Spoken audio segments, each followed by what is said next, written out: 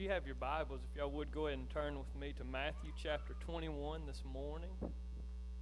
I don't want to leave some of y'all in the middle there in the dark. Y'all try and pull out your copies of God's Word. Matthew chapter 21, as Brother Dusty said earlier, we are looking at our final parable in this series that we've been looking at the parables of Jesus in the book of Matthew. Next week, we're going to take some time. I know most churches celebrate the Sanctity of Life Sunday during January, but we're not most churches, we're just Mount Zion. And so we're going to do that next week. We'll celebrate Sanctity of Life together. It's something that's very important, especially in our day and time, for us to commemorate, to celebrate, to remember, to look at in God's Word. We'll do that next week before we begin an Easter series in the month of April. Matthew chapter 21. Let me go ahead and read our text for us this morning, beginning in verse 28. Jesus speaking says, "What do you think? A man had 2 sons, and he went to the first and said, 'Son, go and work in the vineyard today.' And he answered, 'I will not.' But afterward he changed his mind and went. And he went to the other son and said the same. And he answered, 'I go, sir,' but did not go." Here we see the parable that we have for today. It's a short parable. I think for all intents and purposes, I think it's a fairly understandable one as well. I think we can see a lot of what Jesus is going to get into teaching here with these 2 young men that were spoken to by their father. But today, this is the question that I really think that we can answer from this text. Do actions actually speak louder than words? If I were going to give this a title, I would have done that, Miss Jan. I didn't think of it the other day to put in the bulletin. I thought of it this morning. I thought that was good. Do actions speak louder than words? So a little bit of context, as usual, we need a little bit of context to see exactly what's taking place. Why is Jesus giving this teaching? Well, he's giving this teaching because once again, there have been some men, some religious leaders that have challenged his authority, that have challenged his teaching, that have come to him and basically tried to say, who is it that you think that you are? And in response to that, Jesus gives this teaching. If you look just a little bit before this in chapter 21, in verse 23, it says, "And when he entered the temple, the chief priests and the elders of the people came up to him as he was teaching. As he was teaching, they came to him and said, 'By what authority are you doing these things, and who gave you this authority?'" So here we have Jesus. Many of you recognize the area that we are here. Jesus has just recently had the triumphant entry into Jerusalem, as we call it, Palm Sunday. And he's gone into the temple, and there were the money changers and people doing things there that they shouldn't have been doing. And so he makes the whip, and he drives those people out of there. So these guys are pretty upset with Jesus, right? These religious leaders, the Pharisees, the Sadducees, the scribes, they're the keepers of the temple. In their mind, they're the ones that are in control, that have authority here. And so this man comes in, and he's doing what he wants, and he's teaching his way, and they get pretty upset about that. So they just go directly to him as he's teaching. "By what authority are you doing these things?" And so Jesus, in the brilliant way that he often does, gives them an opportunity to answer their own question. Look with me in verse 24 of chapter 21. Jesus answering them, it says, Jesus answered them, said, "I also will ask you one question, and if you tell me the answer, then I also will tell you by what authority I do these things. The baptism of John, from where did it come? From heaven or from man?" So Jesus here, just quickly, in the reference here when he mentions John's baptism, he's not talking about one baptism or when John was baptized. He's saying the baptizing that John does, that was a lot of John's ministry, is that he baptized people when they came out to him. And so he's here in asking about John's baptism.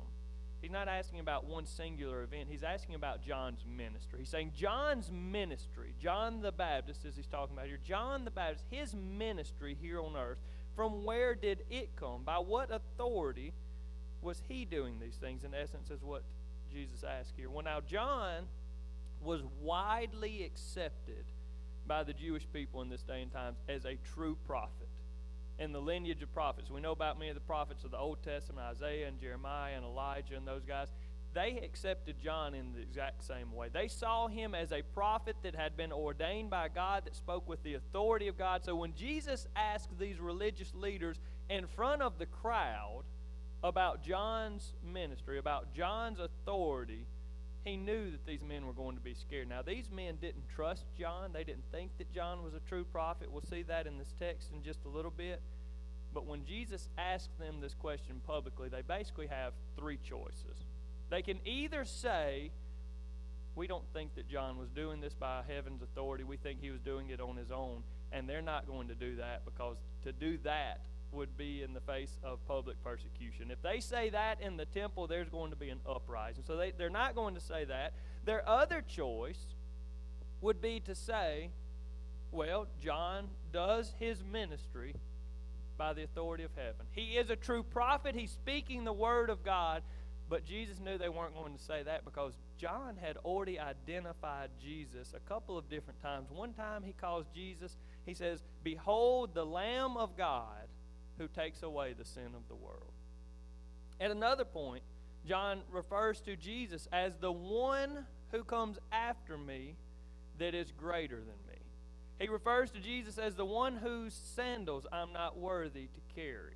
So John has already recognized that Jesus is the Messiah. So these men are really in a bad position here. If they say John made up all of that on his own, everybody was going to throw a fit. If they said that John got his authority from heaven, then what they're doing is that they are acknowledging that Jesus is the Messiah and that he has all the authority that he needs to do these things. And of course, there's one other choice that many of us often are not willing to employ, but these men decide to employ here, and it's to give no answer. They remain silent, and that's hard for some of us to do, but that's what these religious leaders decide to do. They give no answer. And Jesus says to them, "Neither will I tell you by what authority I do these things." Point one this morning is this: Jesus is the Messiah, the great and mighty King. Jesus is the Messiah, the great and mighty King. Now, I'll go ahead and give you, if you have my notes this morning, you could see this.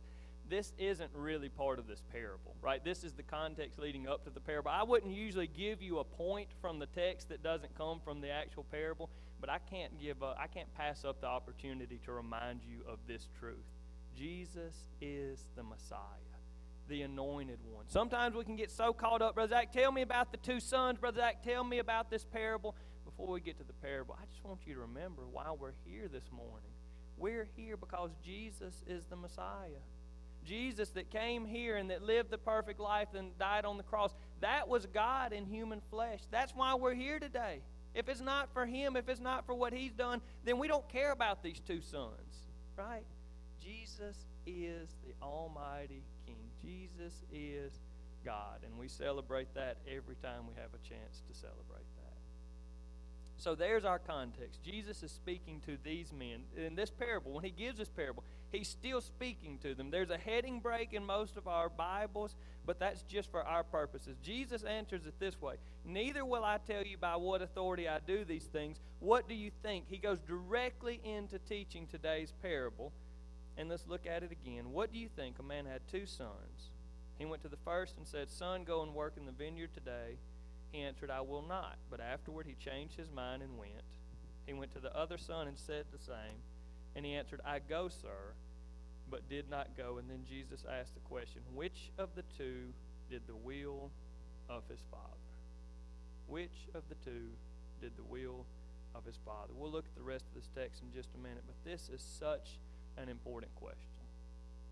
Because what the answer to this question is going to inform what my life should look like and what your life should look like. It's not a teaching just for the scribes and the Pharisees and the Sadducees. This is a teaching for you, and this is a teaching for me, and this is a teaching for everyone that will hear the sermon, for everyone that reads this text. Which one of these brothers did the will of his father? Now, we're going to look at this then. As Jesus was speaking, he's going to give us two groups of people, but we're also going to apply it today as well. So we have a good bit to cover here. Let's go ahead and look at it. Verse 31, the rest of it. Which of the two did the will of his father? They said, "The first." Jesus said to them, "Truly I say to you, the tax collectors and the prostitutes go into the kingdom of God before you." So here Jesus gives us two groups of people. In the parable, there are two brothers. And it's teaching there are two groups of people. There's the first group of people. It's the people he's addressing here. It's the scribes, it's the Pharisees, it's the Sadducees, it's the religious leaders, it's the keepers of the temple. It's the men that we see throughout Scripture who are known for their big and impressive prayers. It's the men that are known for how much money they give. It's the men that are known for outwardly showing the signs of how often they fast. It's the men that teach in the temple. It's the men that you would think of if you were a Jew in this day and time as the best of the best. That's group one. We have group one, the religious leaders that all of the Jews, almost all of the Jews, looked up to. And then we have group two, the tax collectors and the prostitutes. So Jesus is comparing these men, not even with just what we would refer to as normal people, but he's really pitting these men against what in this society we're seen as the lowest of the low, right? You know about tax collectors. So these are Jewish people who were hired by Rome to take up taxes from other Jews, right? So I know a lot of us, it's that time of year. A lot of y'all aren't happy with the IRS right now, right? The tax collecting guys. Just imagine if the tax collectors weren't just part of the government, they were part of us that the government hired your neighbor to come and get your taxes from you. You probably wouldn't be real happy with that neighbor. On top of that, these tax collectors took even more money than they were supposed to and pocketed some of it. So your neighbor comes to get your taxes, charges you more than he's supposed to, and puts some of it in his pocket. Jesus said, who do you think's better, these men or the religious leaders? He also gives us the prostitutes. We don't have to go in a lot of detail what we see here. Many of you know the lives and the stories of people that have been in prostitution. So we have tax collectors and prostitutes, and we have the religious leaders that everybody knows, that everybody looks up to, that everybody listens to the teaching of. And Jesus says, which one of these, basically in essence, which one of these do you think is doing the will of his Father? And I think in that day and time, most everyone would have said, it's obviously the religious leaders. In our day and time, if I just give you those two groups, most of us are saying it's the religious leaders. And as these men hear this, they say, as they hear the parable, they think it's clear which one of these sons did the will of his father. The one that said, I will not, but afterwards changed his mind and went. And in that text, we see a huge key for today's teaching. Even though it appears so obvious what the choice is here. Who's doing the right thing? If I ask you this morning, who's doing the right thing? People that aren't here at the church this morning or people that are here in the church this morning?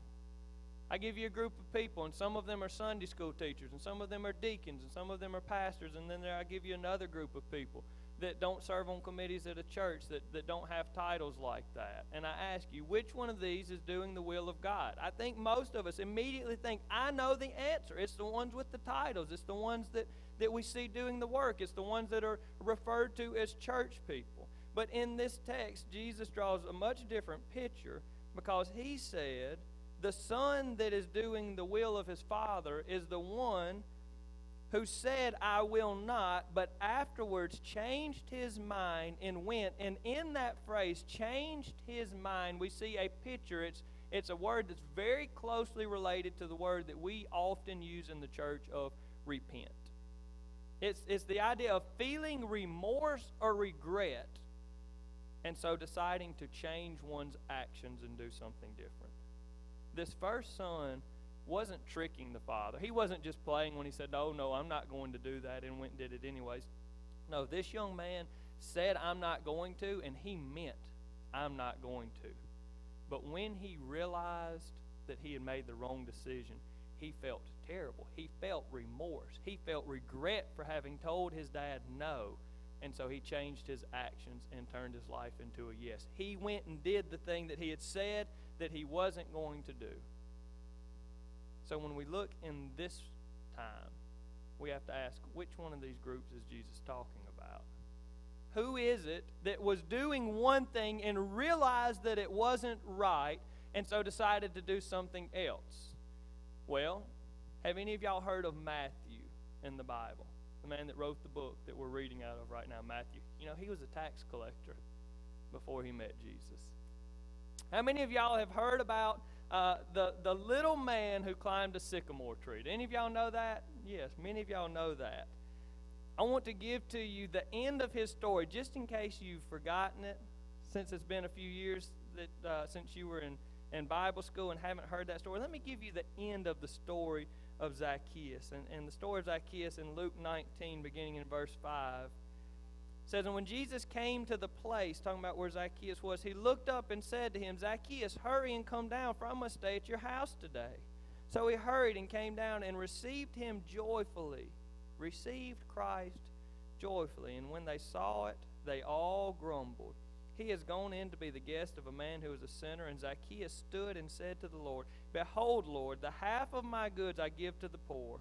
And if I have defrauded anyone of anything, I restore it fourfold.'" Here was a man that was a tax collector who was hated. He was the worst of the worst in society. He had stolen from his neighbors and his brothers and his family and his friends. But when this man met Jesus, Zacchaeus said, "Everything that I've done before that was wrong, I'm going to make right fourfold. Jesus, everything I've taken, I'm going to fix." When he met Jesus, he said, "I'm not hiding it.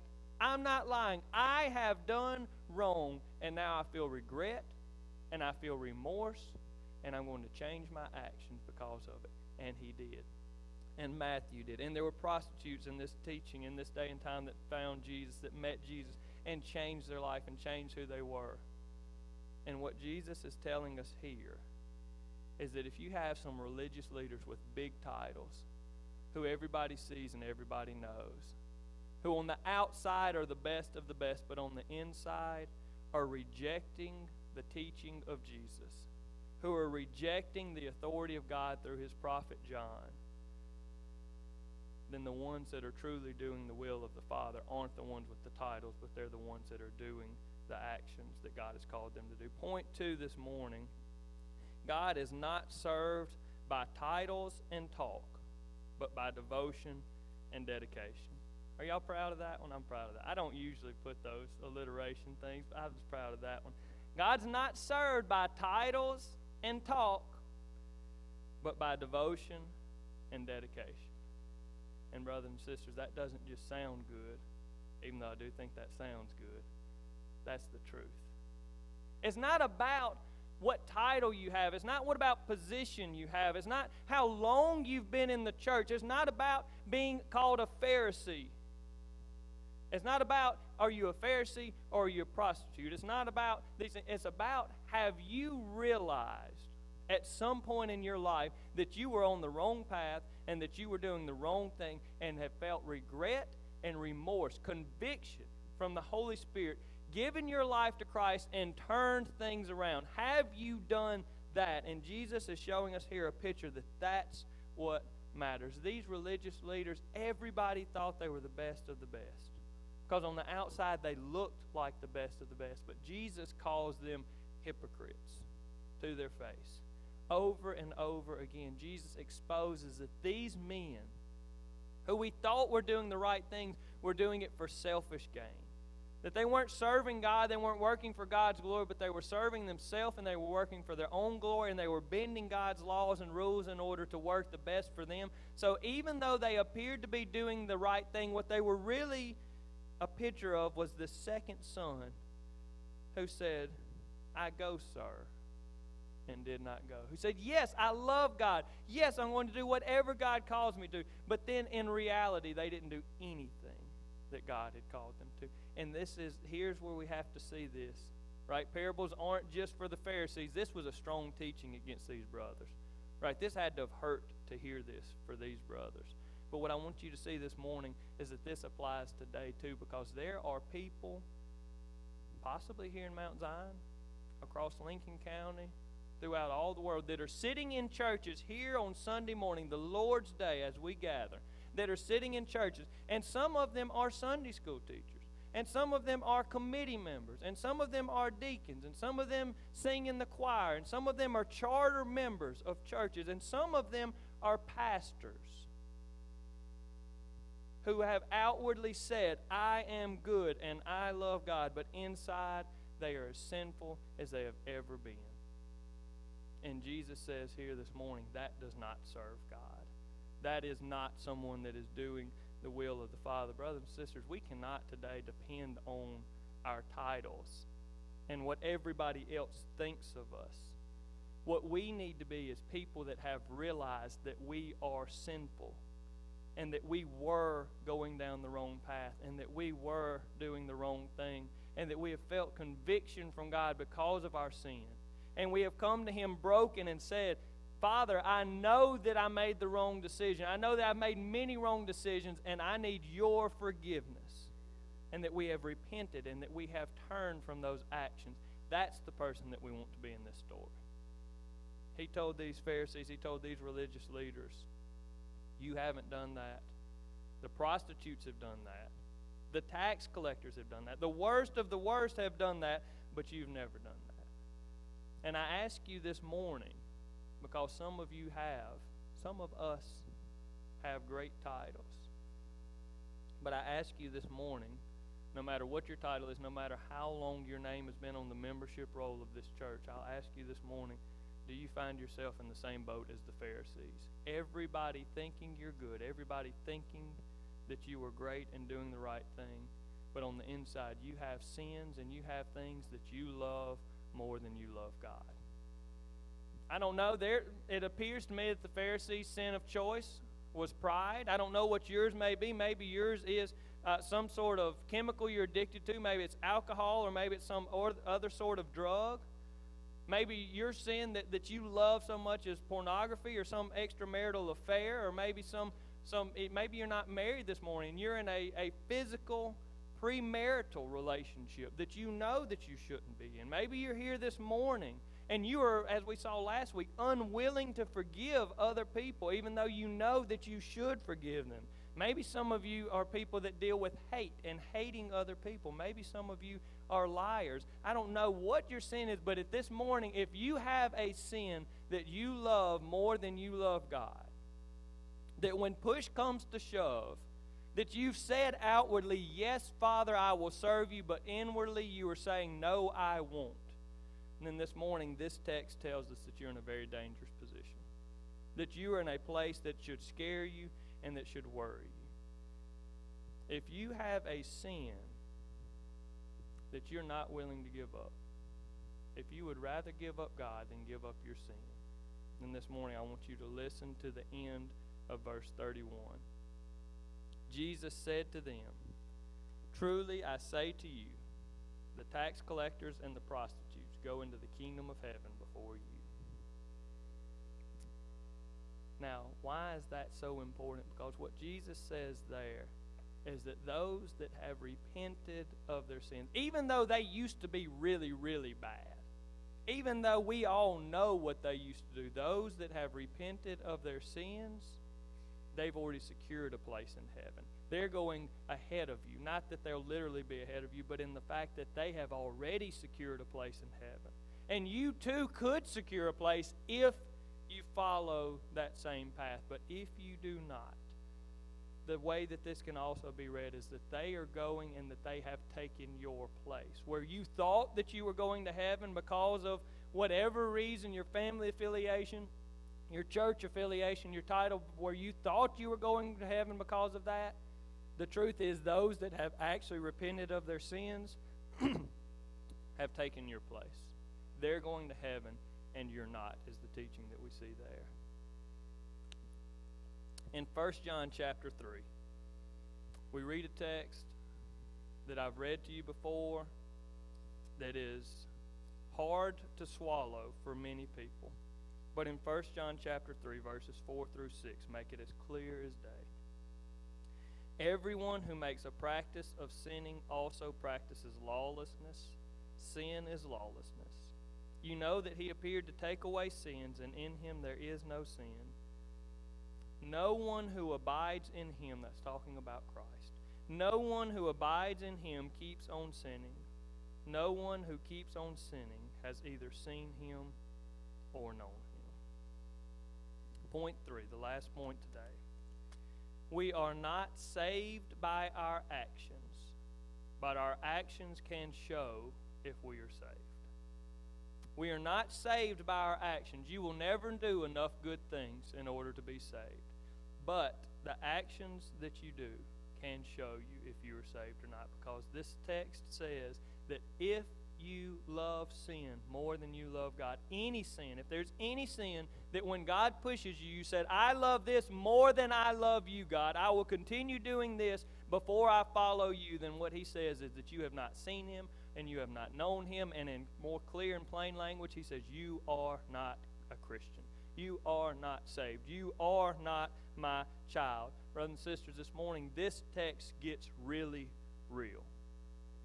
This text says that in a spiritual sense, when it comes to your salvation, hear that because I don't want you to think, well, Brother Zach said none of these things matter. No, in a spiritual sense, when it comes to your salvation, when you get to heaven, God is not going to ask about, God does not care about who your dad was or who your mom was or who your grandparents were. He is not going to care about how long your name was on the membership roll of this church. He is not going to care whether you walk down an aisle one day or not.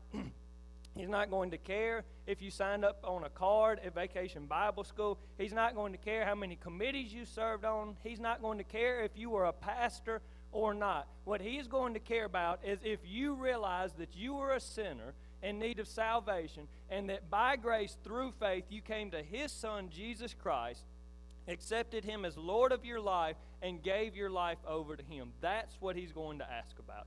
That's what he's going to care about, because if you think anything else is getting you into heaven, then this text is for you, because he says it's not. It's not going to make a difference how long you've been a member. If being a member of this church doesn't mean that you've actually committed your life to Jesus Christ. Brothers and sisters, those are things that we look at all the time. Pharisees, church member, Sunday school teacher, Sadducee, scribe, pastor. Those are not titles that get you into heaven. Being under the lordship of Jesus Christ, being saved by grace through faith is what gets you into heaven, and nothing else will do. So I ask you this morning, what is it that you're leaning on? Are you leaning on dedication to Jesus Christ because you understand what he's done for you? You understand how he's forgiven you? I understand many of you get scared about that text from 1 John because you think, well, Brother Zach, I still sin sometimes. We all still sin sometimes. But when you sin, is it evident that God has given you his Holy Spirit and that God has given you a new heart, so that a lot of times when you're tempted to sin, you do refrain, but sometimes when you do slip up in sin, you feel regret and remorse and conviction about it, so that you don't want to do it again? Or do you just continue on enjoying your sin? That's what the text is talking about. If you're the second category where you sin and there's no conviction, it's probably because there's no Holy Spirit. You sin and you don't feel bad, it's probably because you don't have a new heart that's bent toward God's Word. You still have your old heart that's bent toward sin, and that's why sin's so enjoyable. And if you're there this morning and you've been a church member for all of your life, but you're still in that place, I want to give you one last text today from Matthew chapter 7. I want to read to you just a few more verses that I pray that none of you ever hear. But I'm afraid, because of Jesus' teaching this morning, that many people gathered in many churches across the world will hear. Jesus said, Matthew 7, verse 21, "Not everyone who says to me, 'Lord, Lord,' will enter the kingdom of heaven, but the one who does the will of my Father who is in heaven. On that day," talking about the day of judgment, "many will say to me, 'Lord, Lord, did we not prophesy in your name, and cast out demons in your name, and do many mighty works in your name?' And then I will declare to them, 'I never knew you. Depart from me, you workers of lawlessness.'" This text is important to me. Why did I choose this? There were at least 6 other parables that I still wanted to preach, and I knew that this was the last week that I had to teach a parable to you on Sunday morning. Why is this the one that I chose? I'll tell you, the one, as I prayed about it this morning, I wanted you to understand, brothers and sisters, that this text gets really real. It gets down to the core of what makes you saved or lost. And this morning, I hope that you don't care more about what we think about you, because some of you may be here and you're hearing this morning and you feel right now in your heart that you are like these religious leaders. You know deep down inside that you're not a Christian, but you're afraid to make that public You're afraid to come and say it because of the title that you have. Brothers and sisters, don't let the judgment of somebody in this room make you fall under the judgment of God another day. Brothers and sisters, if Christ has made it clear to you today, I don't care if you've been a member for 100 years, I don't care if you're a deacon and have been, I don't care if you've taught Sunday school for the past 50 years, if you're here today and the Lord has told you that you are not His, then in just a moment, whenever we have a time of public profession, you come and say clearly, I have not been a child of God, but today I have changed my mind.